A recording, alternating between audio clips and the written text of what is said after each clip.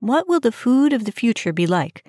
Will we be popping nutrient pellets, 3D printing our dinners, or drinking blue milk like in Star Wars?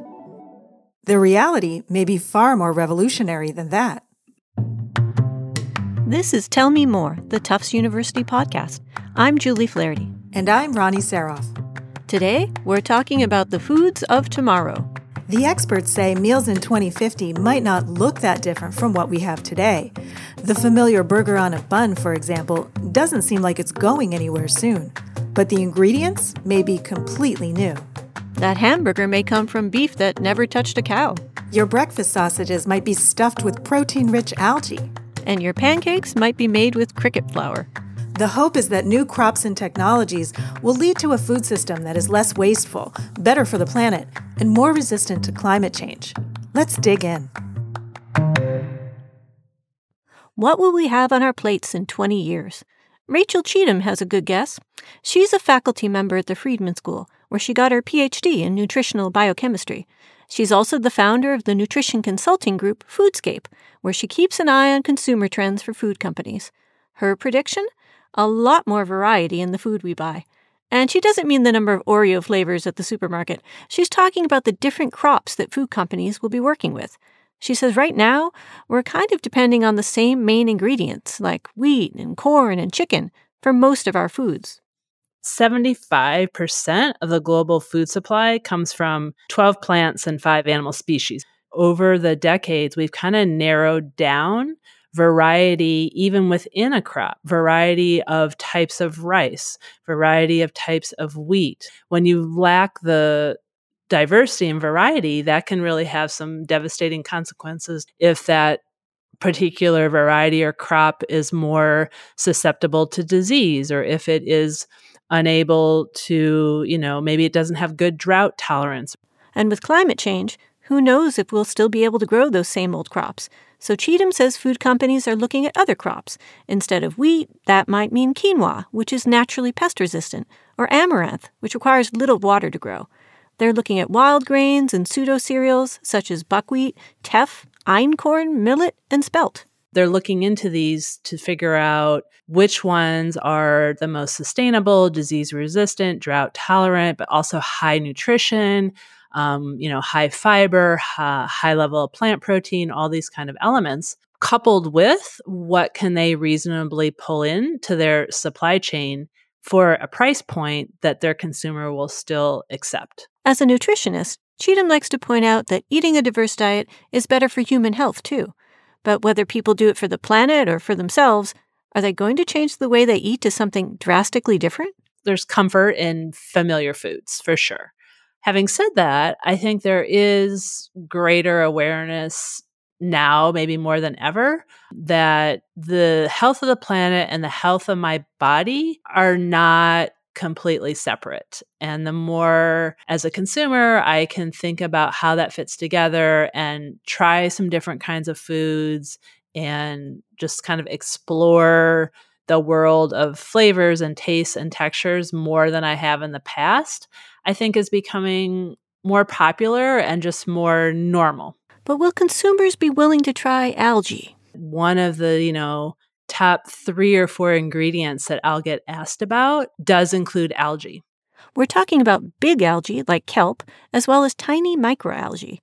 Food companies are interested because it's high in protein, loaded with micronutrients, and growing it could take far less water and land than traditional crops. And of course, we've had our sushi wrapped in seaweed for many years in a traditional way, so people have some familiarity there.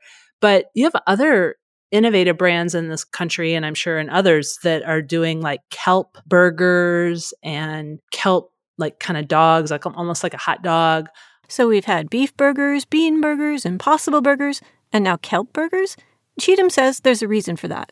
The more a novel ingredient, something like kelp or whatever it may be, can come in a familiar form factor, a burger, at least then consumers will feel comfortable giving it a try. The same goes for another food that we may be seeing more of, crickets. Scientists, including those at Tufts, are studying whether insects, which are high in protein, arguably more sustainable than meat, and eaten regularly in some parts of the world, can find a market in the United States. Are Americans ready to eat bugs? Depends how they're prepared. If it's like a whole cricket and you're biting into it and its legs are flipping out and flopping out, that might be a lot for the average American consumer to take in, literally and figuratively. If that same cricket is ground up into flour, then mixed with, peanut butter chocolate and turned into a bar, it can be a lot more approachable, a lot more palatable.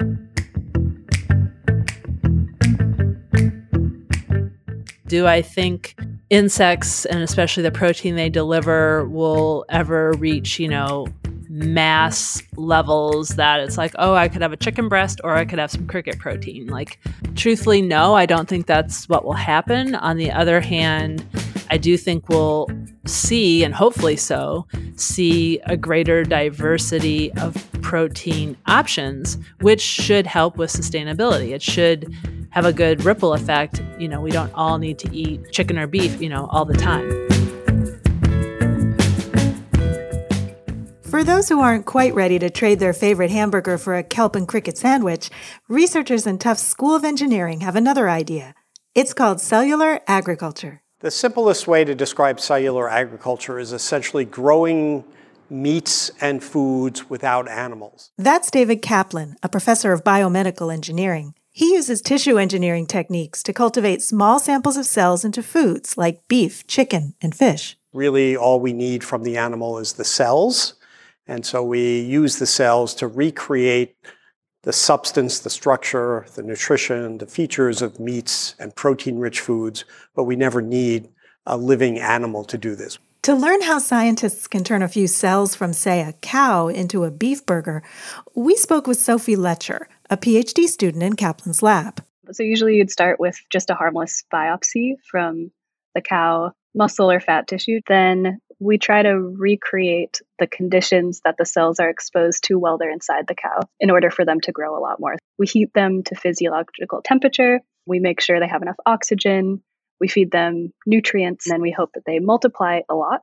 We give them cues to mature them into their final forms. And then you could either just grow these cells by themselves, or you could add some sort of texture, which we call a scaffold, and try and recreate the actual texture and mouthfeel of meat. If you're trying to make an unstructured thing like a chicken nugget or a hamburger, then maybe you don't care so much about getting your exact, really long, big fibers. You're just going to grind it all up anyway. But if you're trying to mimic a steak or a chicken breast, that gets a little bit more complicated. While research into cultured meat has boomed, Letcher says there's still a lot to figure out. We're pretty good on being able to get cells and grow cells.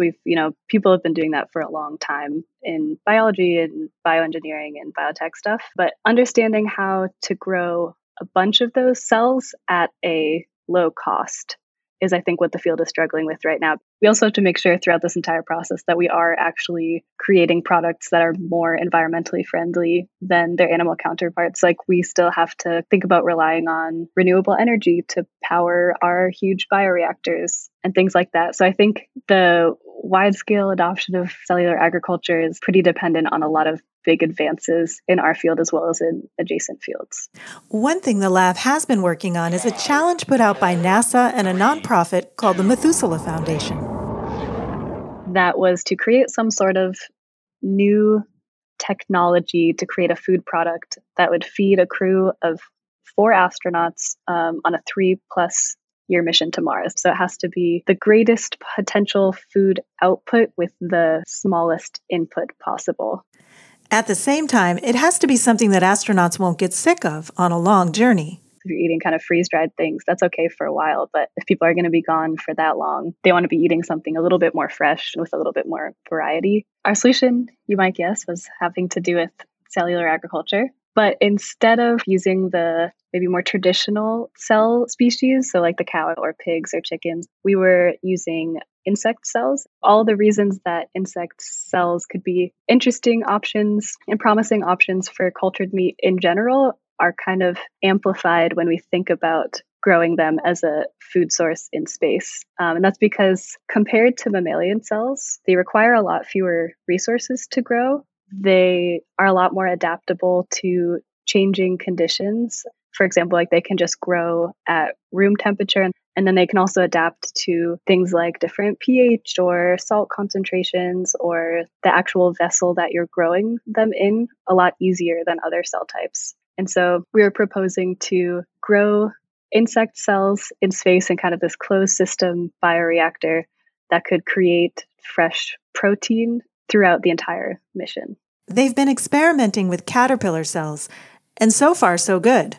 We've been able to isolate cells that can grow up to this point almost 2 years continuously, which is pretty exciting for us. Letcher herself is a vegetarian, but one day she hopes to add meat, cultured meat, back into her diet. Yeah, I think, I mean, I'll definitely eat them. The amount at which I would eat them, of course, is dependent upon them being more environmentally friendly than, I guess, any plant-based alternatives that I would eat right now. But I'll definitely eat them.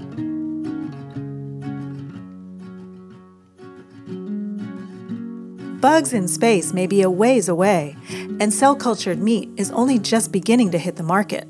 But a kind of animal-free milk that is essentially identical to cow's milk is already on the shelves. Emily Wright-Brugnano spoke with the engineer-entrepreneur from the Tufts class of 2013 who created the company behind it, called Perfect Day. As a Tufts undergrad, Ryan Pandya took advantage of the opportunity to reinvent himself. I decided to go vegetarian and then eventually totally plant-based. And this transition was underway for me while I was a freshman, sophomore at Tufts, and was not easy. His personal journey to adopting a plant-based lifestyle was what inspired Pandya to begin experimenting with cellular agriculture. He started working in David Kaplan's lab after taking a course in biomaterials and tissue engineering. It was not only fascinating to me, but seemed to be this once-in-a-lifetime opportunity to combine something so personal and so important to me with my education, right? And with a really cool cutting-edge science. Pandya spent the next 2 years in the lab learning how to use cutting-edge biomedical techniques to try to grow food-grade meat. After graduation and a brief role in pharmaceutical engineering, he started brainstorming ways to get involved in cellular agriculture again.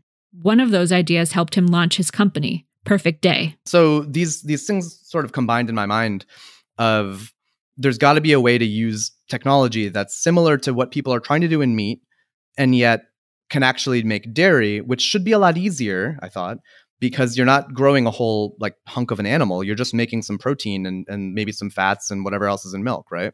Right. Well, sort of. It was a little bit more complicated, but fast forward to 2023, and Pandya and his team at Perfect Day have the process figured out. Perfect Day creates whey protein, one of the major proteins found in milk, through a process known as precision fermentation. Completely animal-free, Perfect Day's protein is used to make dairy products that are indistinguishable from the animal-based dairy we're familiar with. But just how exactly does Perfect Day use fermentation to create that protein? Think beer, Pandya says. We're all familiar with the idea that if you go to a winery or if you go to a brewery, they've got these big, beautiful stainless steel tanks, and there's some kind of a yeast or microflora floating around in that tank, eating sugar, converting it into alcohol, right? At its core, you can think of fermentation as this conversion process where sugar is the input, and in the case of alcohol is the output. In our case, what we've done is actually work with microflora that are able to convert sugar into protein. But Perfect Day takes it a step further. It uses a bioengineering technique called strain engineering to encode the microflora, in this case fungi, with milk protein DNA sequences. So rather than the protein they naturally create, the microflora create whey protein. The field of biological sciences has come to a level of maturity to where you can actually change the protein that the cell is making. So the exact same process that's being done, and has been for 50 years to make not only flavors, fragrances, enzymes, even medicines, things like insulin have been made this way. We're now applying it to make core food proteins that really meet consumer needs that haven't been possible before. With the animal-free proteins, food makers can create products like yogurt, sour cream, and ice cream with identical textures to products made with animal-based dairy. So you can basically imagine it as a plant-based milk that just happens to have Perfect Day protein in it. And all of a sudden, it now has the protein content, the nutrition, and the versatility and culinary utility that milk would have to turn into all these end products. Perfect Day's protein is already in a number of products you know, including ice cream and beverages in your local grocery store. Many of those options could wind up replacing traditional dairy one day. But Pandya says that's not Perfect Day's goal. We don't really need to displace dairy, and we're looking at it more as a way to supplement and a way to, if anything, help the dairy industry themselves to move in this direction. That new direction has sustainability in mind. Protein to protein, like if you're going to get whey protein out of cow's milk versus make it in fermentation, the animal-free whey protein reduces greenhouse gas emissions up to 97%, water use up to 99%, and energy consumption up to 60%. Pandya understands that change will take time, but even in small increments, it will make a big difference. We don't have to change the entire world overnight, right? If you imagine that just 5% of the US dairy market was converted to animal-free, just 5%, that means in a year we would save the equivalent of the greenhouse gas emissions of 140,000 round-trip flights coast to coast from San Francisco to New York. Enough water to fill 1.4 million Olympic swimming pools, and enough energy to power Washington, D.C. for 6 years. And that's, on an annual basis. A food system that takes less water and energy would have huge environmental benefits. So would a system that just wastes less. Each year, an estimated 40% of food in the U.S. ends up in the trash.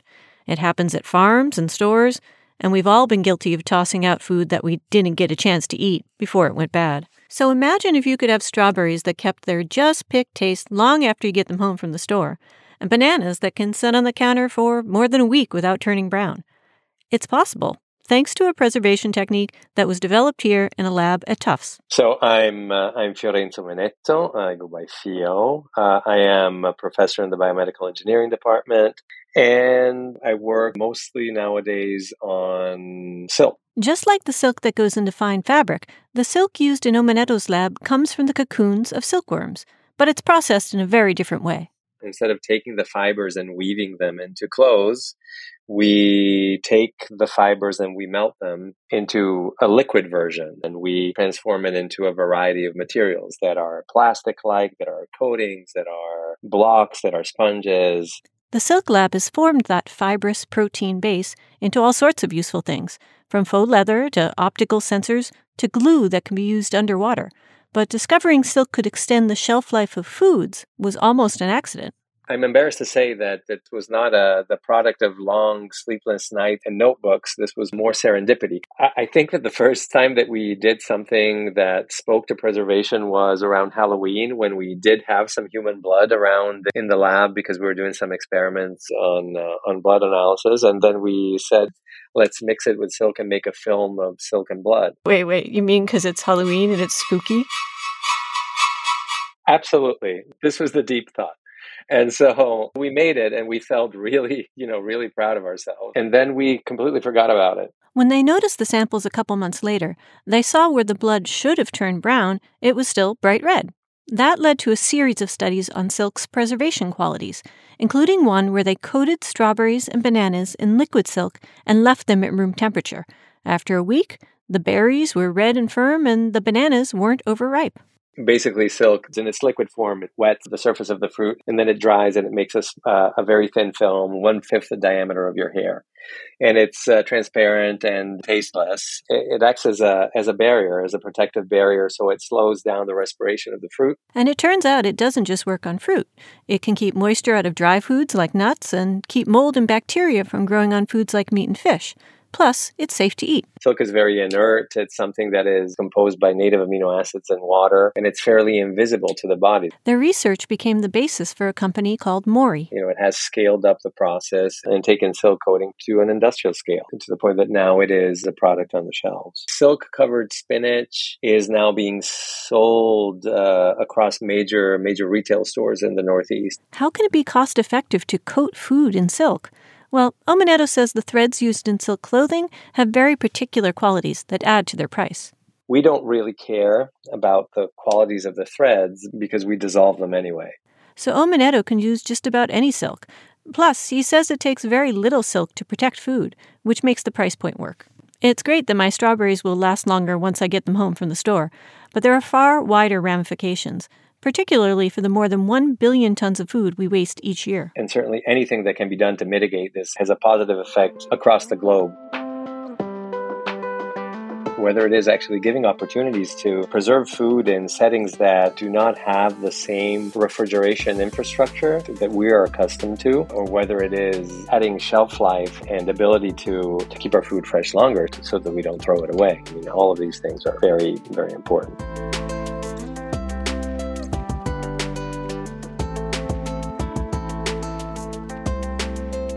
Silk-based food preservation, animal-free meat and dairy, all these technologies mean big changes, not just for consumers, but for all the people who work in the food industry.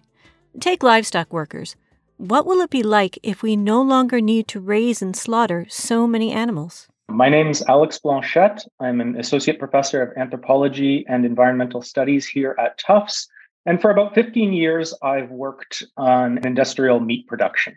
As part of his research, Blanchette spent 2.5 years living in a small town where a pork production facility was by far the largest employer. He interviewed and shadowed employees at all levels in the company. He even worked an entry-level job in the birthing department. He has seen firsthand the realities of large-scale meat production. If you are trying to move 20,000 pig bodies through a single disassembly line, in 18 hours brings with it a lot of consequences. But each of those mega slaughterhouses brings with it mega hog barns all around them, which in turn has the effect of, say, concentrating animal manure in one place that makes it very difficult to dispose of, that can create water issues, certainly stench and scent issues for surrounding communities. You know, if you are trying to kill a pig every 3 seconds, you really do need a pig body that was remarkably uniform so that workers don't need to adjust their motions too much on the fly. But that in turn, I think, has ripple effects down the entire life of the pig and how animals are raised. We arguably need to keep pigs indoors, ingesting doses of antibiotics in very, very controlled conditions in order to generate that kind of uniformity. Finally, if you are killing 20,000 pigs a day, it means that one person could be positioned on one part of the line, making anywhere between 5,000 and 10,000 motions a day. That creates a real risk of injury, of repetitive motion injury. What I found in a lot of my research was that line speeds, as they were moving in 2015, were already kind of at the limits of what human workers could do. Now, in theory, a switch to cellular agriculture should fix a lot of those problems for workers, for animals, for the environment. Blanchette just hopes everyone can benefit from the changes. He says it could be that we eat far fewer animals and the industry downsizes, but that those slaughterhouses that remain still operate the same way, processing thousands of animals per day. He also wonders about all the other animal products, besides meat, that now come out of factory farms. Corporations have long tried to break even on meat and in turn make their profit margins by finding profit from all of the other substance in the animal body. Where I did my research in the Midwestern United States, there was 1,100 product codes earmarked onto each pig body. About 700 of those are different cuts of meat, different ways of processing meat. But a solid 400 didn't have anything to do with meat. It was taking all of the fat and turning it into biodiesel. It was all sorts of different preparations for gelatin that in turn are used later on in value chains. All sorts of different products from drugs to other industrial inputs. If we did devise a system where, the urban factories were just producing sheer meat, what happens to all of the gelatin, all of the other substances that make up our everyday consumer goods, even if we don't realize it? Blanchette is also concerned about what will happen to the communities that have grown up around the meat industry. As it stands, most of the nation's meatpacking plants are concentrated in like one single given community, and it is the economic basis of that whole area. And so I do think a big question is if we were to imagine a replacement for these large plants, these large industries, these things that, for better or for worse, do organize significant rural economies, are they going to be located in cities or are they going to be located in the countryside? Who's going to reap the benefits of these plants? How much labor will they actually need? The striking thing about meatpacking in the US is actually how much labor it still requires that just can't be done at this moment through machines.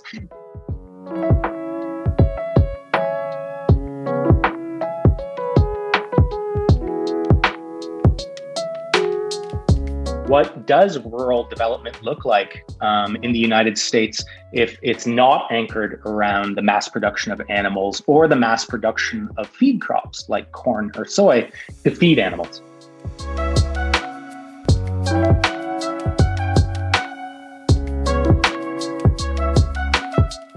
It's hard to know all the ripple effects that will come from reinventing our food system, but we talked with one veteran of the meat business who's embracing the changes. Davida Dukovic, Tufts class of 1996, grew up surrounded by meat. His parents founded Danieli Inc., a food company in Rhode Island that specializes in Italian charcuterie, like pancetta, mortadella, salami, and its crowning glory, prosciutto.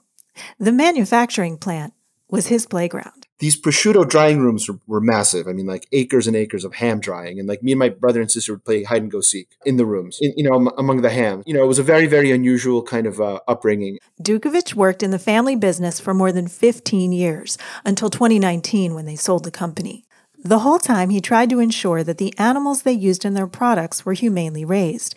Even so, he had some guilt. Growing up, I remember I tried watching this movie Babe, the one with the pig running around, and it was so cute and these animals were so adorable that I couldn't bear it. It definitely weighed on my conscience. And then one day, a few years ago, he was listening to a podcast where they talked about something called cellular agriculture. I almost jumped out of my skin when I heard that this technology was out there. He was drawn to the environmental benefits of cell ag, but especially the idea that animals would not be harmed.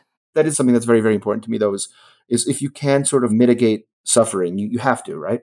Since then, Dukovic has donated $1 million to the Kaplan Lab here at Tufts to accelerate the research.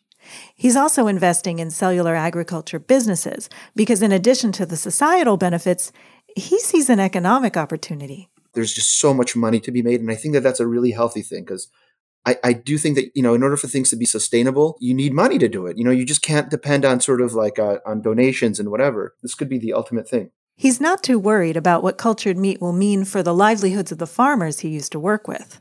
The nicest people who I met in my time as a ham salesman were farmers. These people in the Midwest, they're just so decent and just good and lovely. They really care and love their animals. When I think about the guys who treat their animals well, who sell their products at a higher cost, their livelihoods will be okay. I do think that the ones that will get really hit hard are the industrial slaughterhouses and the industrial farms. And I really pray that those go away. My dream is to be able to sell a cell-grown prosciutto. You know what I mean?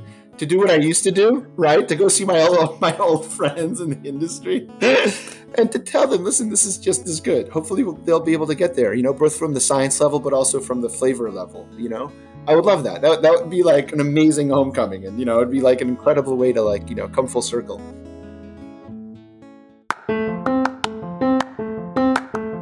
Tell Me More is produced by Anna Miller and Julie Flaherty. Our executive producers are Dave Nusher, Ronnie Saroff, and Katie Strollo. Editing support by Sarah Norberg. Our music is by Motion Array and Blue Dot Sessions. Please subscribe and rate and review us wherever you get your podcasts. Or shoot us an email at tellmemore@tufts.edu. That's TUFTS.edu. Thanks for listening.